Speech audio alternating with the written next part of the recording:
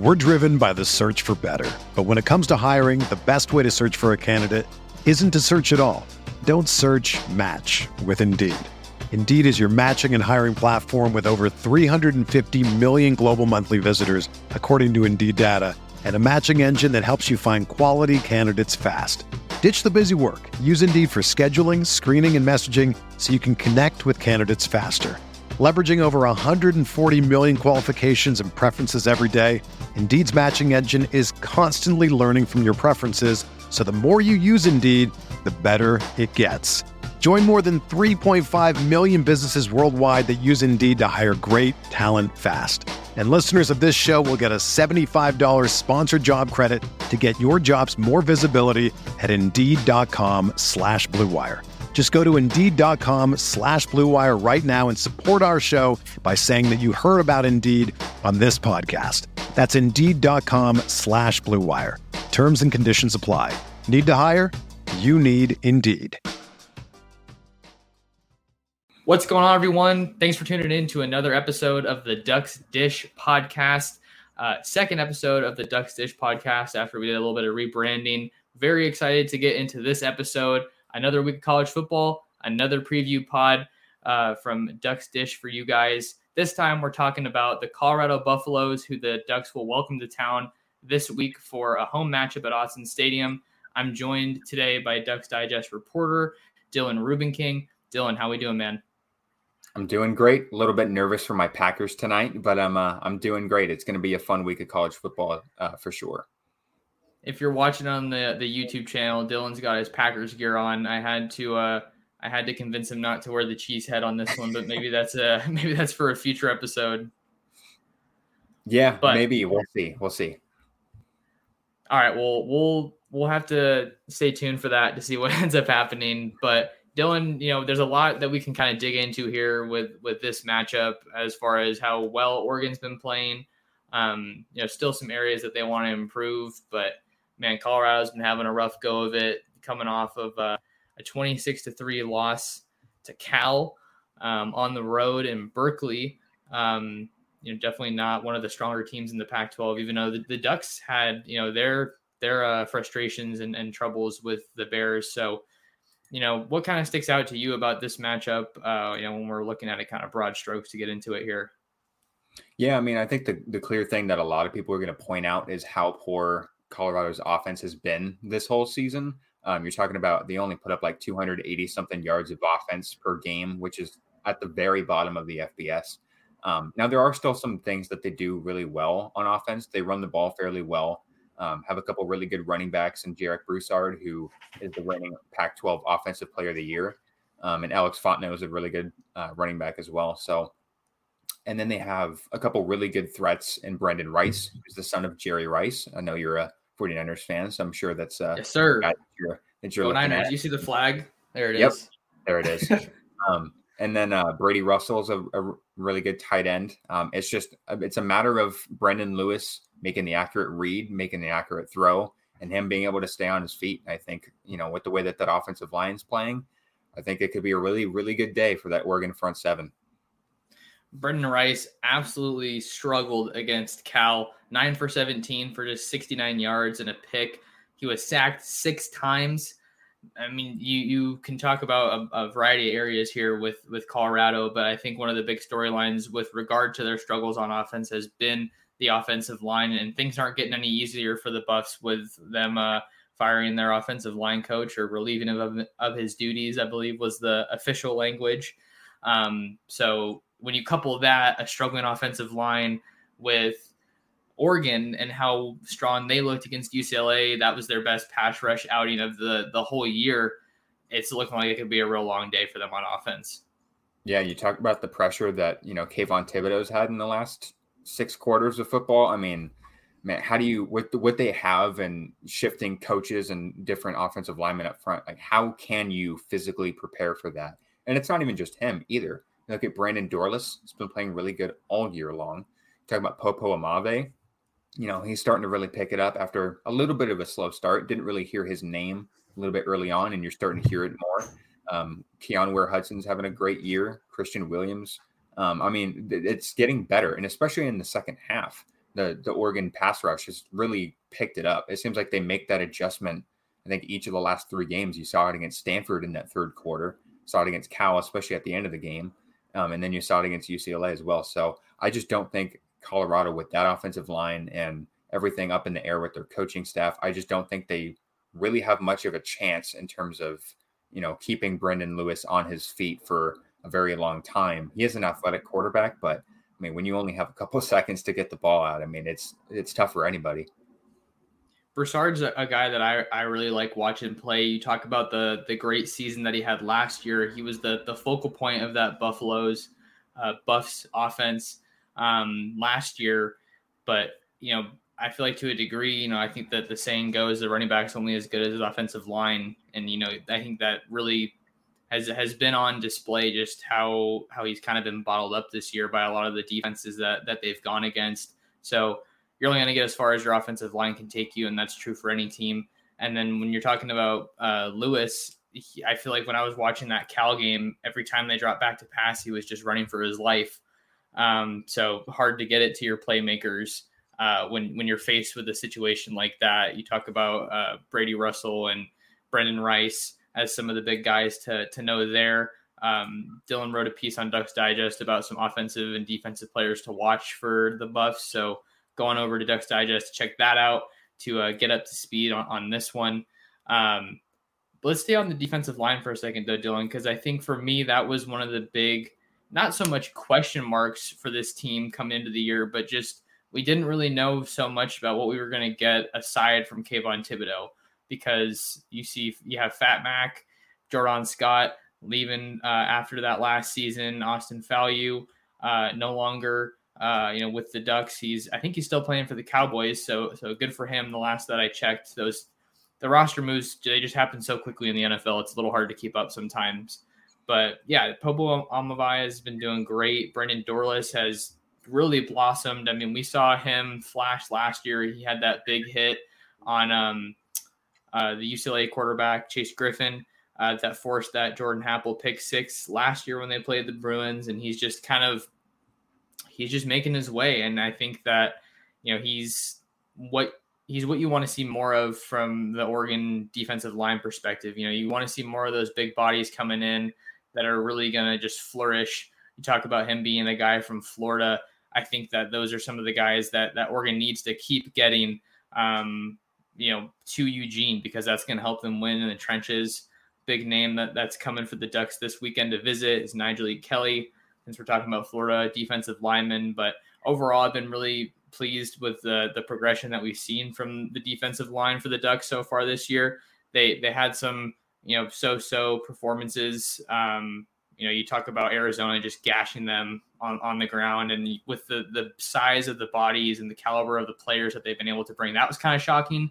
But it really looks like we're starting to see what the full potential of this defensive line is after such a strong performance against UCLA, a week ago, going against Charbonnet and Britton Brown and that great O-line. Yeah, and you talked about, losing Jordan Scott and losing Austin Fallu. I mean, last year, their biggest weakness on defense was kind of up front, kind of getting into the backfield and stopping the run. And when you talk about replacing those guys and having a lot of inexperience behind them coming into this year, that was one thing that I think a lot of Ducks fans were worried about. It was, can they stop the run, and can they, get a consistent pass rush? And I think we've seen that.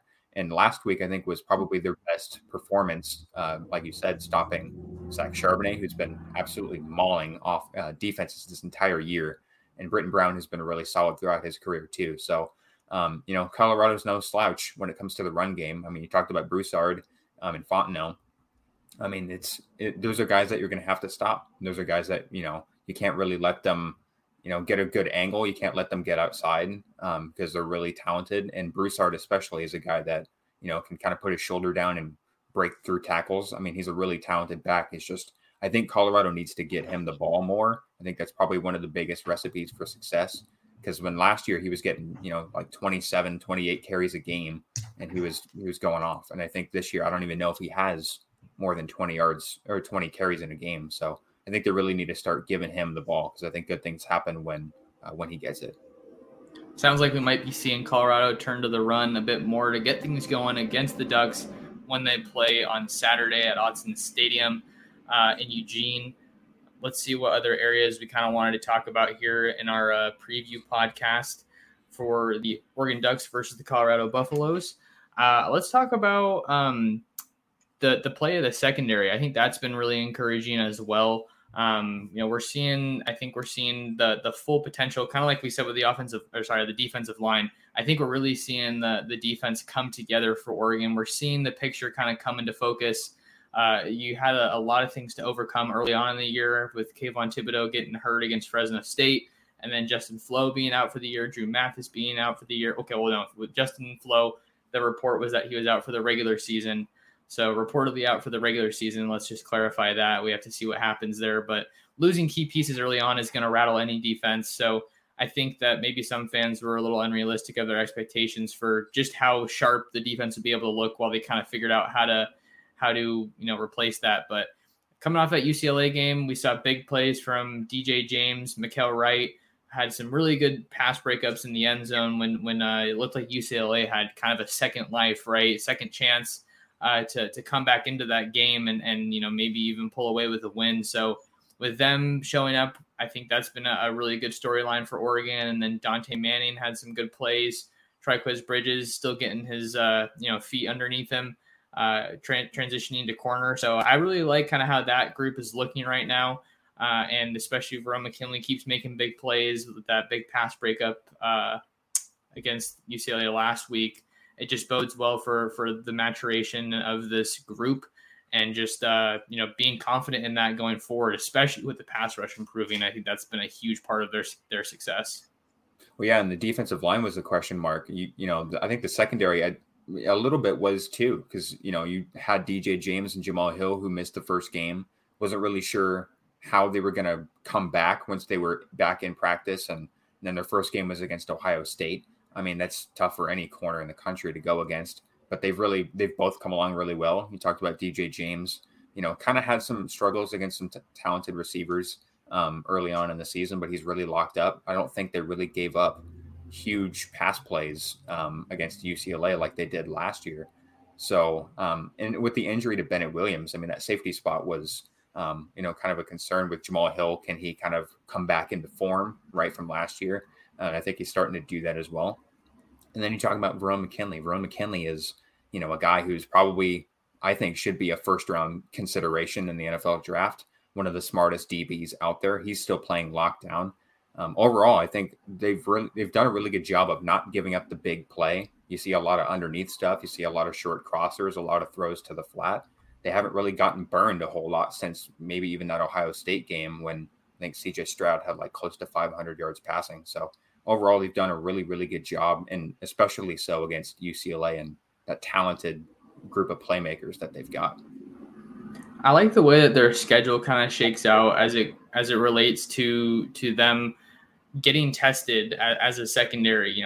Against Ohio State, not the best day from a number standpoint, but no one's going to be able to slow down that crazy group of wideouts. So you get a good test early. James and Hill were back for that one, so they were able to get exposed to what really, really elite receiver play looks like. And then you talk about going against Stanford and their big physical wideouts / tight end hybrids. I think that is something that's going to prove valuable as the team moves along here. And then UCLA, Kyle Phillips, really good. Greg Dulcich, he's a good offensive weapon too. So I think that's really helped. And part of the concern that I kind of had was once Bennett Williams got hurt, when we're focusing on the secondary here, I think it was 2 games that they went without forcing a turnover. And then I don't think it's a coincidence that once the pass rush gets back to what looked like an elite level, really, it's not a coincidence that we saw them get multiple interceptions, getting that pressure on the quarterback, just allowing the defensive backs to play more freely and ultimately make some big plays when they were needed most. Yeah, that was one concern that I really had after those last couple games where, they led the country in turnover margin. They had those 5 interceptions against Arizona, and then they kind of came out and weren't able to really get off the field. I mean, they did have some clutch stops against Cal, but you did kind of see them give up some long drives, a lot of 3rd and long conversions. That's one thing I think still needs to be improved for Oregon. But yeah, I think this last game, they had some timely interceptions. DJ James had the one, and I believe it was the first quarter. To kind of slowed down UCLA's momentum because they were already up big at that point. And then obviously late in the game when Ethan Garbers was out there. So I think it's been the story of the year is just the secondary making play after play, in the fourth quarter when it really matters. And it's a lot of times thanks to that pass rush getting there and, making things more difficult than it needs to be. And I think that's the recipe for success for the rest of the year when, they have some really tough opponents like Utah and Oregon State still on the calendar. Got to give some credit to Marcel Yates, in his first year coming over from Cal, and the safeties have been a great group for the Ducks. Moving along this season, I think a couple areas, even though we've seen some improvement in the pass rush, that was just such a glaring weakness when Kayvon Thibodeau was hurt, and then Braden Swinson was obviously working his way back. Adrian Jackson's back healthy. I think he got his most snaps of the year in that UCLA game, so that's something to be noted. But even though they've made some strides, obviously they're not a perfect defense by any stretch. I think that getting off the field is going to be big for them. And this is kind of a good opportunity against Colorado, a team that doesn't really have that, potent of an offense. Get off the field on third down. That's got to be really huge. And then cleaning up some of these penalties, the Pac-12 doesn't have the best officiating crews. I think we've definitely learned that lesson the hard way. And a lot of teams have, what does it really do if you have, these people come out, after the game's over saying, oh yeah, we messed up. Sorry about that. The game's over and there's nothing you can do about it. But so what I'm saying here, point I'm trying to make is, whether it's the right call or not, the Ducks do need to clean up the penalties. I think that's been something that has been a little bit of an area of concern this year, especially when you think about how, Mario Cristobal preaches a culture of discipline and, just being, cued in on your assignments and just doing everything at a really high level. And he's taken ownership of that. And he says that he's, trying to work on cleaning that up. So those are some of the areas for the defense that I think still need to be cleaned up. But one other guy that I think we have to talk about before we move on to the offensive side of the ball, how about Jeff Bassa, man? For a guy that moved to linebacker from safety, he's just been having a heck of a season, and it looks like he's getting better every week. Yeah, when I was out there for the Cal game, I was really surprised to see him trot out onto the field on the first snap because he was not really out there on the depth chart, on the organizational chart as a starting, that will linebacker, that middle linebacker. I was really surprised to see that because I know they've talked highly of Keith Brown. He kind of had some injuries, kind of some inconsistent play. And Jeff Bassa, he's played phenomenally. And every time that Mario Cristobal is asked about him, the same word pops up. He always says that he's unselfish.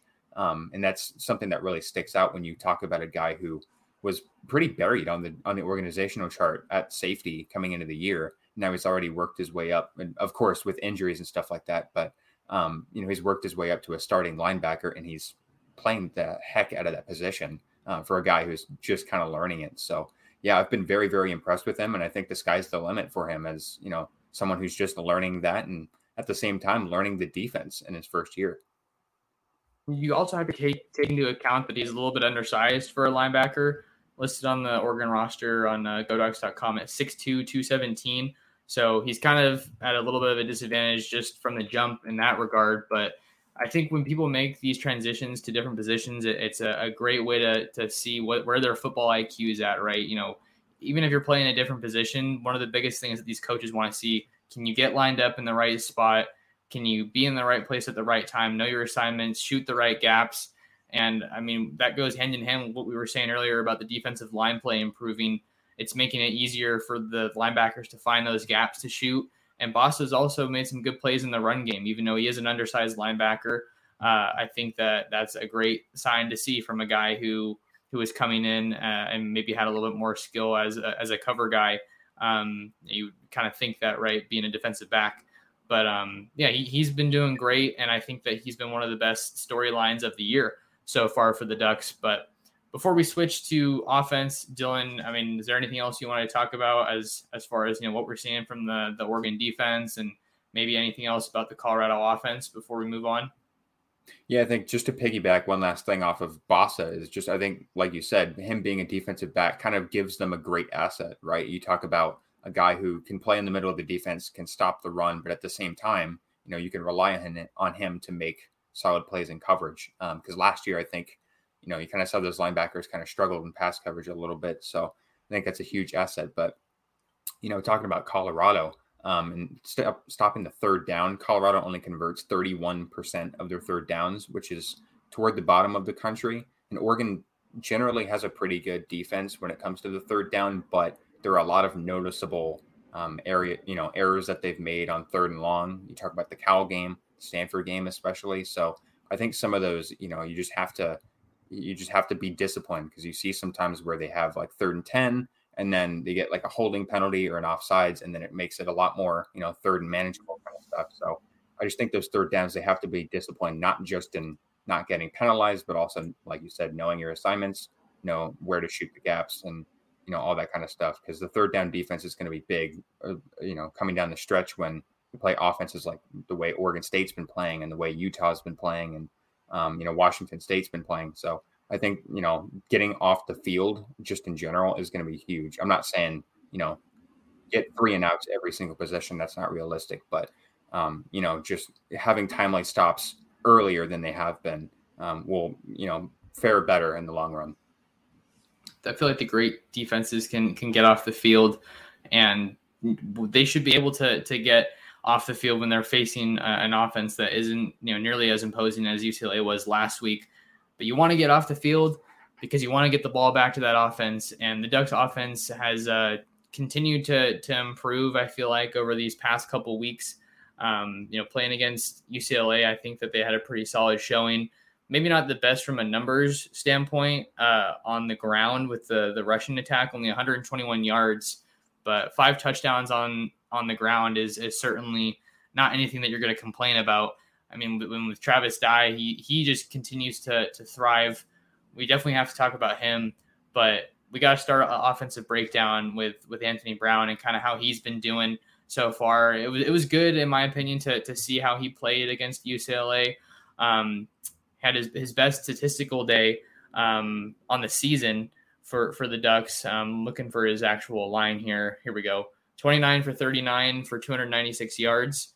Longest pass of the day was 32 yards. I think we did see a lot more of that in the UCLA game. Those explosive plays that Oregon fans get so excited about, and I feel like they're kind of demanding, but it's with good reason, because with this much talent on your offense, you should be held to that standard. And I think that even though it was encouraging to see some of those big plays, they were coming on screen passes. So I don't know how much confidence that can really give me as far as Brown pushing the ball. He did push the ball down the field when he had a couple free plays on some offside calls, and I think he's continuing to get into a better rhythm with the receivers, which is an encouraging sign for where the Ducks are in the season. And going against Colorado, you got to think that they should be, maybe they'll probably pound the ball a little bit more, because Colorado is not as stout against the run as UCLA. But that's kind of what I wanted to say about Brown. Those 2 picks really almost cost them the game. It feels like with when they were thrown, the coaching staff was taking some accountability for the play call. But I talked about that in our last pod with Nick, just about, play call is the play call. You got a veteran quarterback that can't be making those kind of decisions, when the game is so close to being put away. And, ultimately that gave UCLA a second chance. Yeah. And, I think it's going to be talked about the fact that he threw the interception on that play. And yeah, it wasn't necessarily probably a timely play call.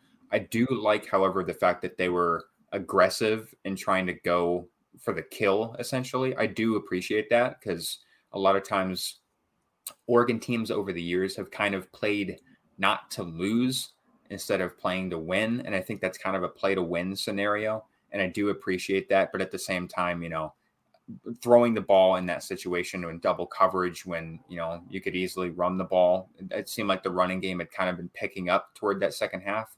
I think that, probably not that down, probably not in that general area that throw should have been made. So, but yeah, I do think that Anthony Brown had his best day as a Duck. I think that's pretty easy to say. He was moving the ball very fluidly. At one point, he completed 11 passes in a row. I think he was 10 for 10 in that third quarter. He was lights out. But the thing is that all season long, you've seen him make the plays in the fourth quarter, whether it be with his legs or his arm. It was the complete opposite against UCLA. He played really well from the first 3 quarters, and then the fourth quarter through those 2 picks. So I think it's just a question of, can he put it together for 4 quarters? And against a Colorado team that's really struggled. They have a pretty good defense, but overall, I think this is a team that Anthony Brown should, again, have a pretty good performance against. But, Colorado's not going to force very many turnovers. They're not going to, get off the field all the time. They've had some really bad performances on defense and some really good ones. So at the same time that you're kind of wondering what Anthony Brown are we going to get? What kind of Colorado defense are we going to get? Are they going to pressure him? Are they going to, stack the box now that they know, he can't actually throw the ball down the field as they saw against UCLA? Like what would be the approach there? So, I think Anthony Brown just needs to continue to get consistent, not just for, the fourth quarter, relying on him to step up when it seems like everybody's against him, but, being there from start to finish is a big key. That's been one of the biggest head scratchers on the year so far. It's just been, we don't know what kind of Anthony Brown is going to show up from week to week. I think I tweeted during the UCLA game, the Ohio State version of Anthony Brown has shown up this week. Got it. And, it's got to be a little bit frustrating as an offense just to not know exactly what you're going to get. But, there are a lot of moving pieces. It's not just all on Brown. The shifting offensive line is something. And then, anytime you're maybe not having as much of a success on the ground as you'd hope, it's going to put a little more pressure on you as a quarterback. But, and to an extent, it goes back to what I was saying earlier. You're a senior quarterback, you're a grad transfer, this is what you signed up for. You come to school like Oregon, there's going to be big expectations placed on you. So we knocked out some of the quarterback discussion. Where you want to go next year, Dylan? Well, I think the one thing that a lot of people have been talking about, and was actually along the lines of one of the questions that I got, was kind of the receivers. And the one thing that I think really stood out to me when looking at the stat sheet is that Brown completed passes to 11 different receivers. 3 different tight ends had catches. I think 2 different running backs had catches, and then the rest were receivers. Devin Williams obviously had his best day of the year once again after his best day against Cal before that. And then Micah Pittman had 5 catches, which was his most.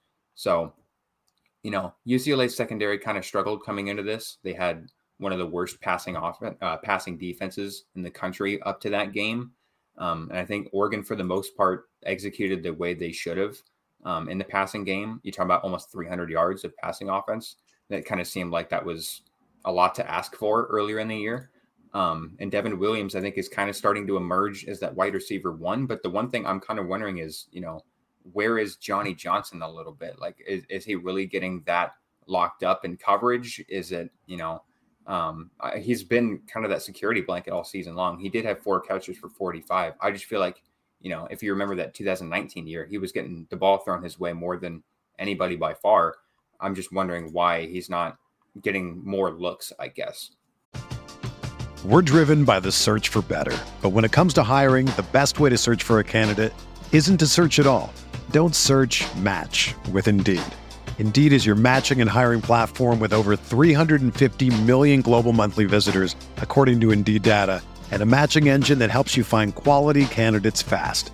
Ditch the busy work. Use Indeed for scheduling, screening, and messaging so you can connect with candidates faster. Leveraging over 140 million qualifications and preferences every day, Indeed's matching engine is constantly learning from your preferences, so the more you use Indeed, the better it gets.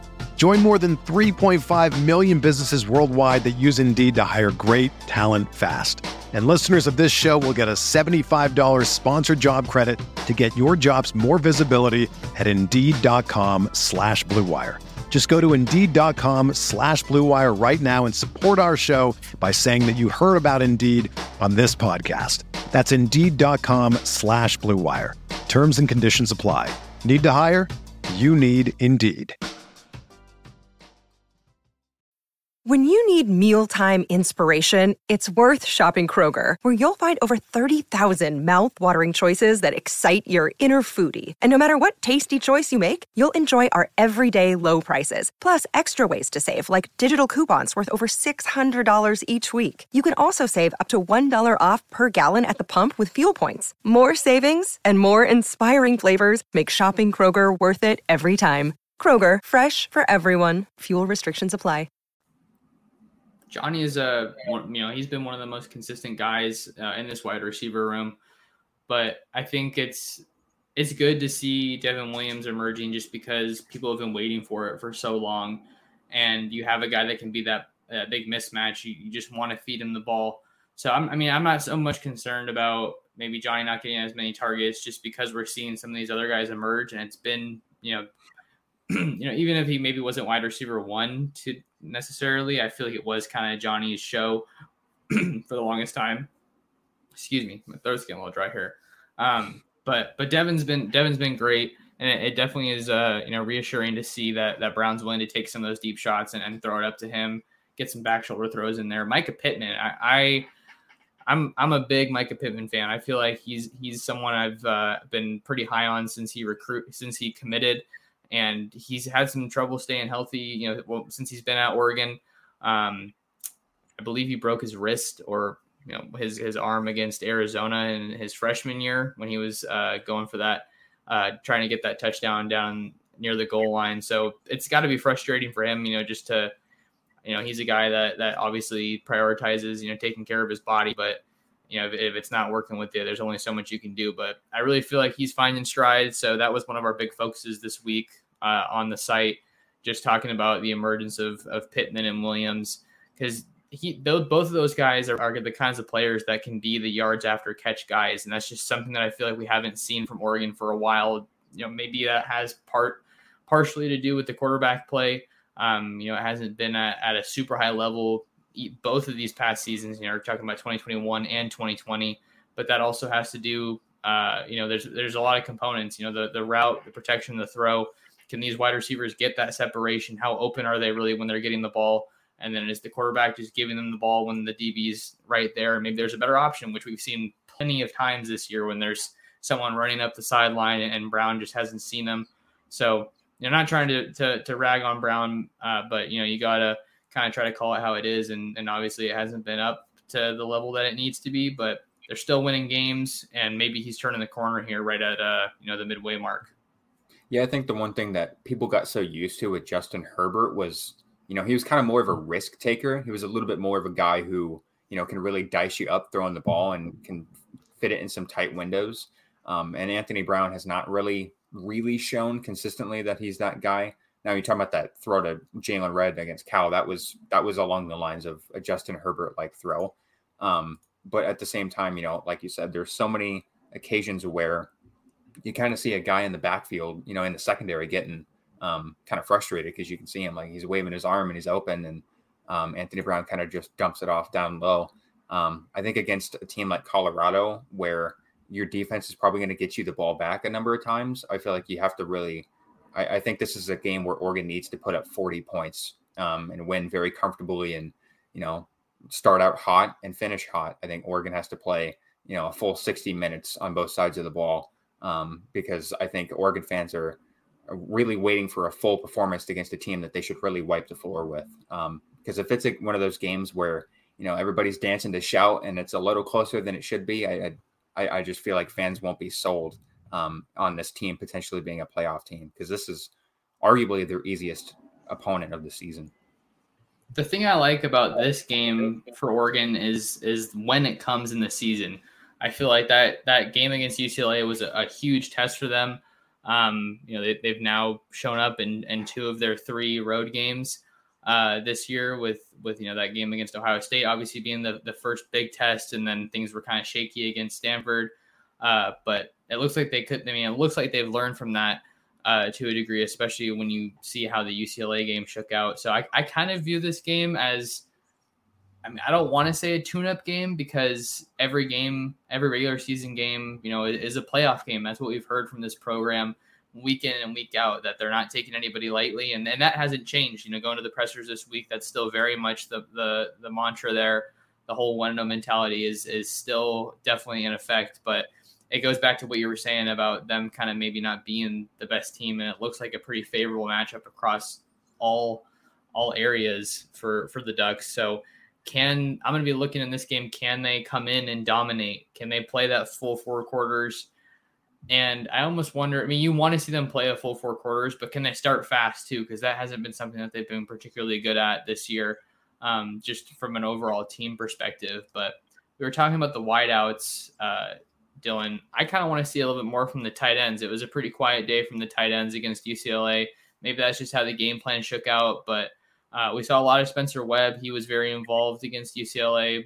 And then Terrence Ferguson, Malik Monteval were obviously out there as well. But when you have a little bit of a softer matchup here and you want to see more from the passing game, I mean, credit to, they're all really strong blockers. I think that, Ferguson and Monteval are some of the best blockers, and we're seeing more of DJ Johnson as well. We wrote earlier this week about his role might be shifting with the defense getting healthier. So there's a lot of talent at the tight end room as well.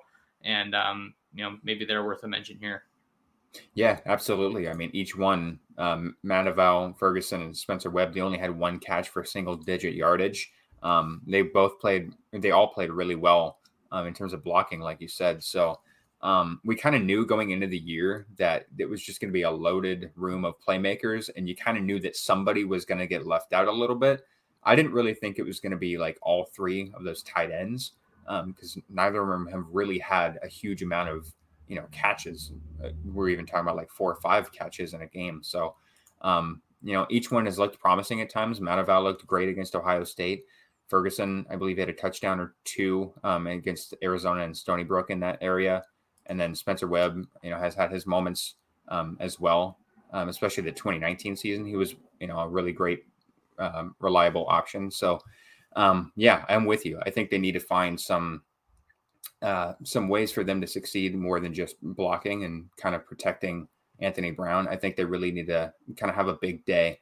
But of course, Devin Williams, Micah Pittman, it seems like a lot of people that are, in that wide receiver and tight end room they're all kind of in this development phase where it's like, you don't really 100% know what you're going to get. I think in terms of development, I think the only guys where you kind of know is Jalen Redd and Johnny Johnson, just because they've been there for so long. So there's a lot of guys that you're kind of trying to bring along at the same time and, get targets so everybody's happy. But I do think that when those tight ends get involved, when they get their hands on the ball, really good things happen. And I will say, especially with Terrence Ferguson, I think he's probably the most athletic of the bunch. I think he's got the softest hands, and he's very, very athletic and can run after the catch too. He was a guy that I was super high on from the minute that he committed. And it's pretty cool to see him getting some significant time here as a freshman. With Oregon, we've obviously talked a lot about the pass game, but we know that Oregon loves to run the ball. Things looking like they might shake out a little bit differently from a personnel perspective this week against the Buffs. Alex Forsyth is day-to-day right now. Mario Cristobal telling us, still working on dealing with those back spasms that have kept him out the past couple weeks. Looked like he was going to be good to go against UCLA. Went through warmups in full gear, and then eventually went to the locker room and came back out in street clothes, still wearing that back brace. So we'll have to see if he plays. Cristobal sounds less than confident. I would say that he's going to be available, but the Ducks have a really, really capable backup, if you want to call him a backup center at this point. Ryan Walk, he's just been super versatile, and then we've seen some other guys step up. With Jackson Powers Johnson spraining his ankle and leaving early in that game against the Bruins.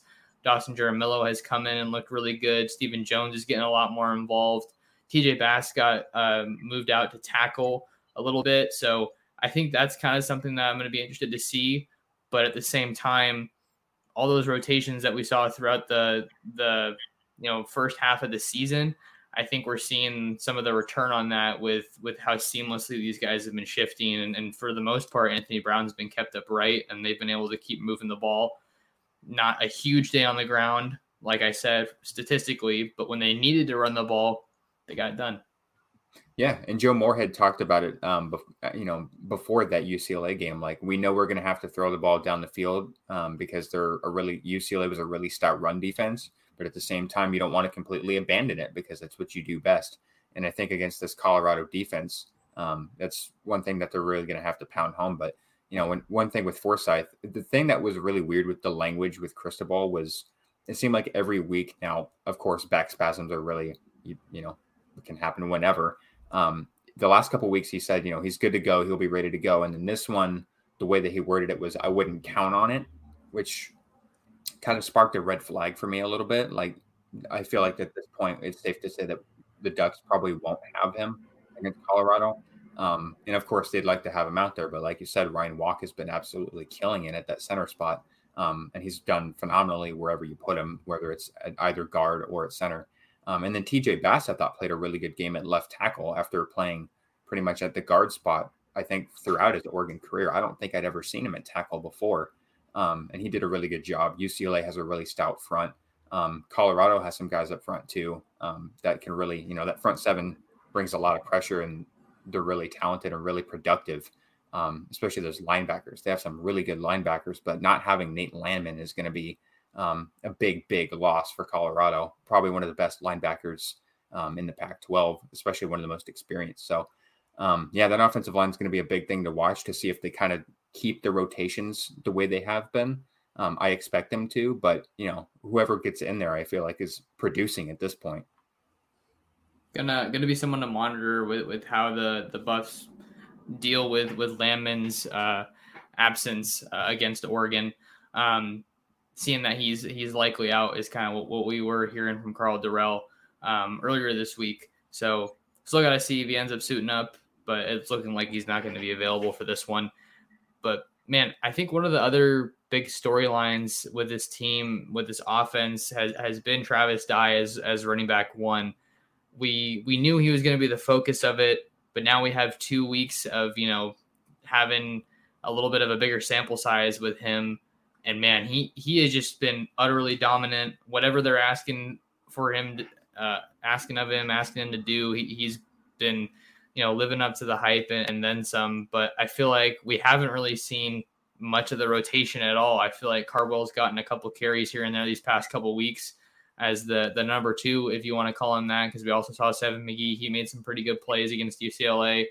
But I think maybe part of that is because Anthony Brown's been running the ball still. So maybe some of those carries that would come to a number two back on like an RPO kind of play, maybe Brown's taking them. But that's kind of something that I feel like has still been a little unanswered for me since Verdell went down with that injury, was we still don't really know much about what's going on with that number two back and kind of what the rotation really looks like. And maybe we won't. Yeah, it's definitely a question that we've had actually really since even before this season. You kind of knew you were going to have that CJ Verdell, Travis Dye, dynamic duo. And there was a lot of guys that were itching to get out there, and now it's kind of their time to go. But, going back to Travis Dye, I feel like the one thing that you can really say about him throughout his career is that he just understands his assignment, and he always has. No matter what he's asked to do, he does it. And, when early in the game, when that rushing offense wasn't really getting a whole lot of yardage, they were asking him, you got to be more of like what we had with Cyrus Habibi-Likio. It just, we need you to kind of be this, short yardage guy, the goal line guy. And he was that. 4 straight carries with touchdowns. I mean, at those points in those drives before that, he wasn't even really getting any carries because, I mean, how can you have 4 straight carries with a touchdown? That's just unheard of, literally. But yeah, I mean, I think Seven McGee, looked really, really good, had an 11-yard run at a pretty important time. Byron Cardwell had some important runs in that Cal game. So I think I'd rather see, Dye.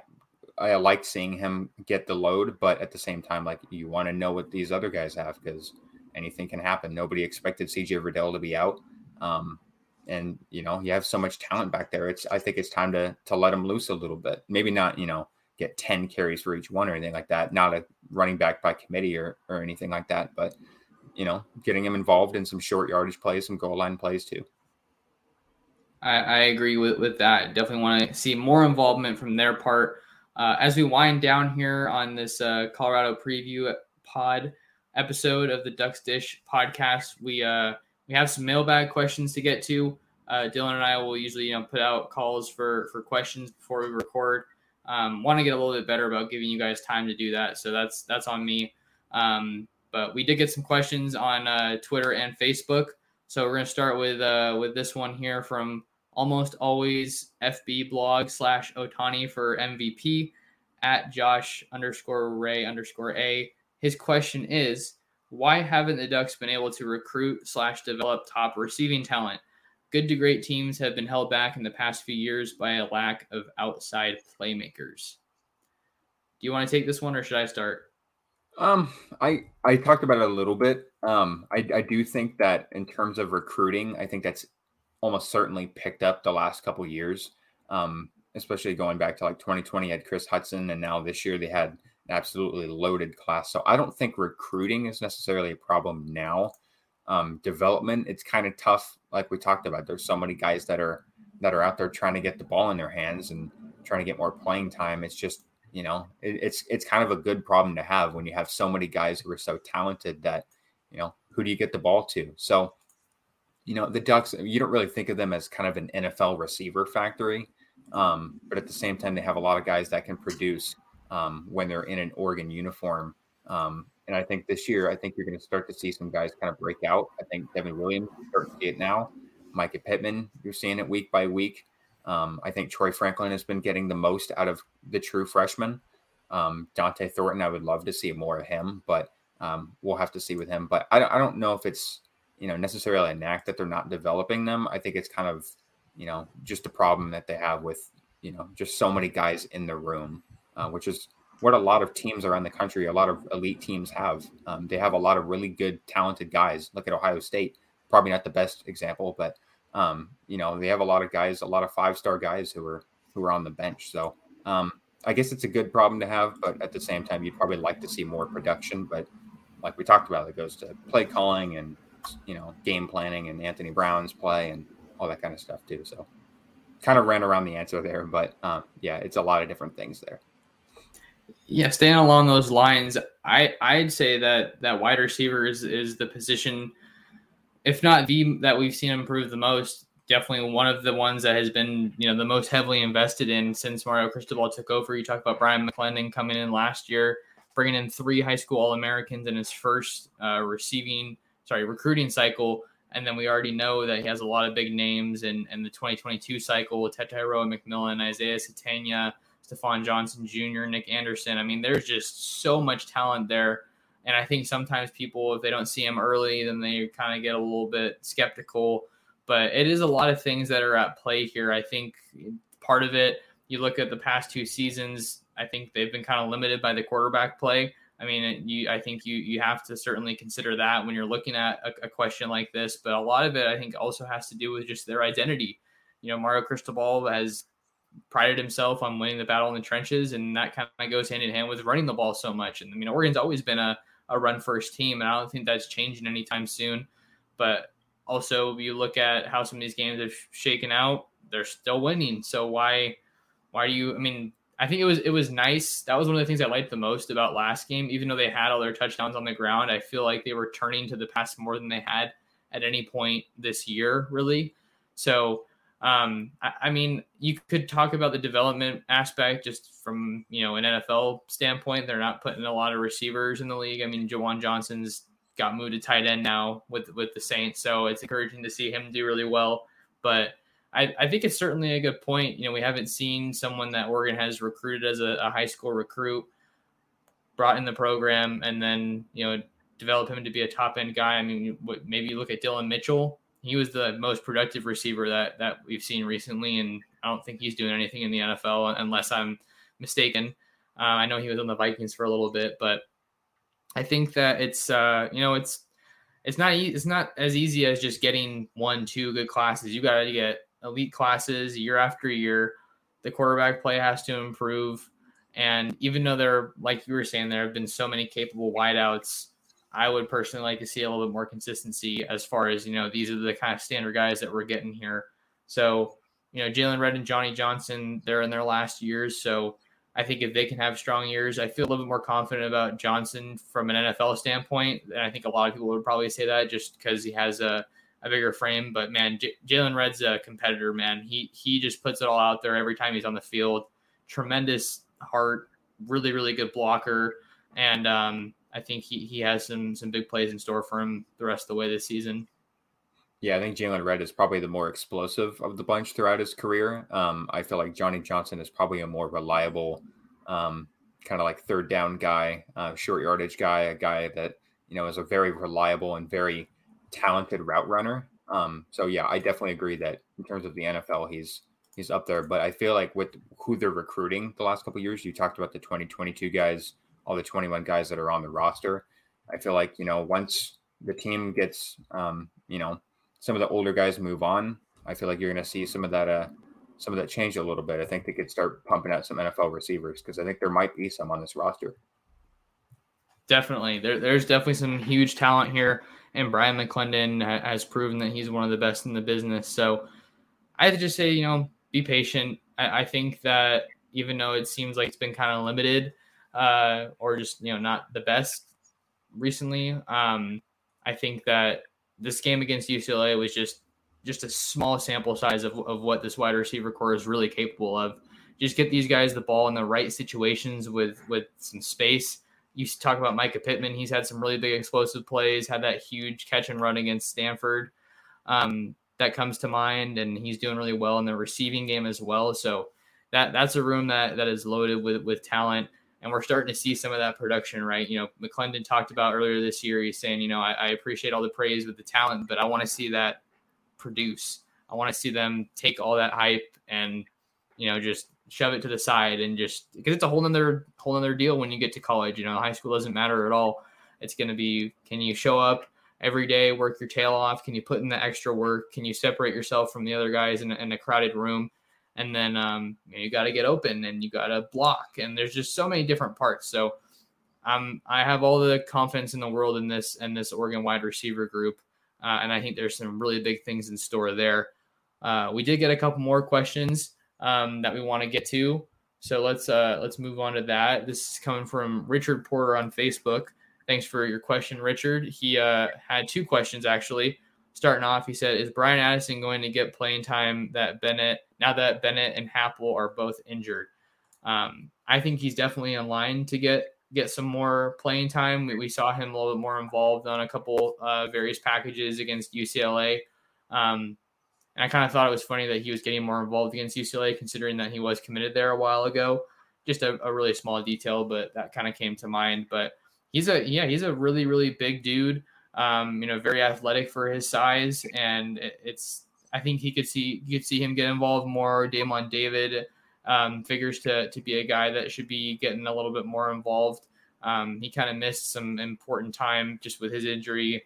I believe it was around fall camp that he was a little bit banged up. But I think I have to double check on that one. But he's easing back in now, so I think he's pretty much a full go. So he's a guy that we could be seeing more of as that safety rotation kind of maybe looks a little bit different with Happel out now and then Bennett Williams out for the year. Yeah, I definitely think this could be the game where we see Brian Addison a little bit more. Making that transition from wide receiver to safety is kind of a wild one for someone who's, I believe, 6'5". But it sounds like, he's picked it up really well. I remember they were being asked about him pretty often in fall camp, and they said he was picking it up really well, and he's got really good coverage skills. So I'm really excited to see that, that work in progress from the past off season to see, just how good he can be. Cause 6'5" at safety, that's crazy. So I would really like to see it. And honestly, I would have liked to have seen it against Stanford with all those mighty receivers and tight ends that they've got back there.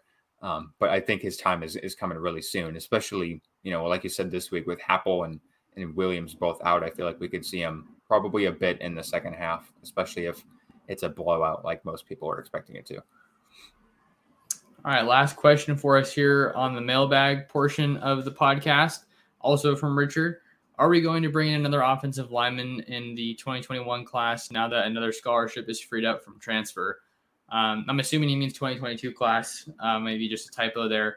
But, for those that don't know, Kingsley Suamataia announcing that he actually hasn't announced it. I shouldn't say that, but, it was announced by, various outlets, and then Mario Cristobal confirmed it in the press conferences when he was asked about Kingsley's transfer. And he's going to be, it looks like he is going to be moving on. So with his, transfer, we have to see how that shakes out still. We don't know if he is going to be transferring somewhere else, but the Ducks do have a lot of offensive linemen in this class, right? I wrote a story about this earlier today on Ducks Digest about kind of the impact of his transfer. I wouldn't be surprised if they took another offensive lineman just with how they've been prioritizing it. in the trenches, but I think they probably need more help on the D-line. That's kind of where I think they've been missing that big name impact kind of a guy. So you talk about guys like Joshua Connerly. I think he's been on their wish list for some time from the Seattle area at Rainier Beach. He's a guy that I think is definitely worth taking. You're not going to turn him away anytime you can take someone out of the Huskies' backyard. So I wouldn't say that it's a pressing need right now, but certainly something that I wouldn't be surprised to see them do. Yeah, and I mean, you talked about the guys with 2022. I mean, they've got a lot of talent on offensive line coming in. Kelvin Banks, especially. They got Dave Yulee from Washington. Let's see, Percy Lewis, if he sticks around, which everybody expects, I believe. Cameron Williams. I mean, there's just so many guys. I feel like it could be a problem.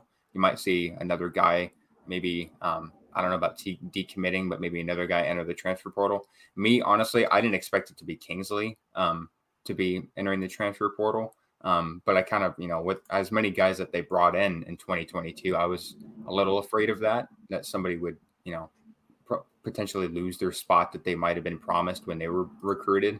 And Michael Wooten's another guy as well that's going to be coming to Eugene next year. So, yeah, there's going to be a lot. And then like Bram Walden and, Jonah Miller, those are a couple guys who were recruited in 2021 that haven't gotten playing time yet. So, it's kind of an issue, a good issue to have because of just so much talent. But I think, honestly, Kingsley might have started next year if he would have stuck around. I don't know. I don't think that they would probably bring in any more than one for the rest of the 2022 class, because now you got 23 kind of starting up, and it's going to be a pretty young offensive line, I would imagine, next year. It's really interesting. But I feel like if they're going to add anybody, the guy that's probably most realistic is Josh Connerly. But I know Michigan and Washington were kind of in that mix too. I believe Michigan, but he'd probably be the biggest target for sure. But it's kind of up in the air. The Ducks could bring back a lot of their starting offensive line next year. I believe George Moore is the only one who doesn't have any more eligibility after this season. But JUCO guys like TJ Bass and Molly Sala, Amavai Leulu, they've been playing pretty solid this year. So you never know. We got to see what happens by the time the season wraps up. So not a pressing need. I think it's kind of what me and Dylan can both agree on. But it's certainly been kind of in the culture and identity for this team to prioritize offensive linemen.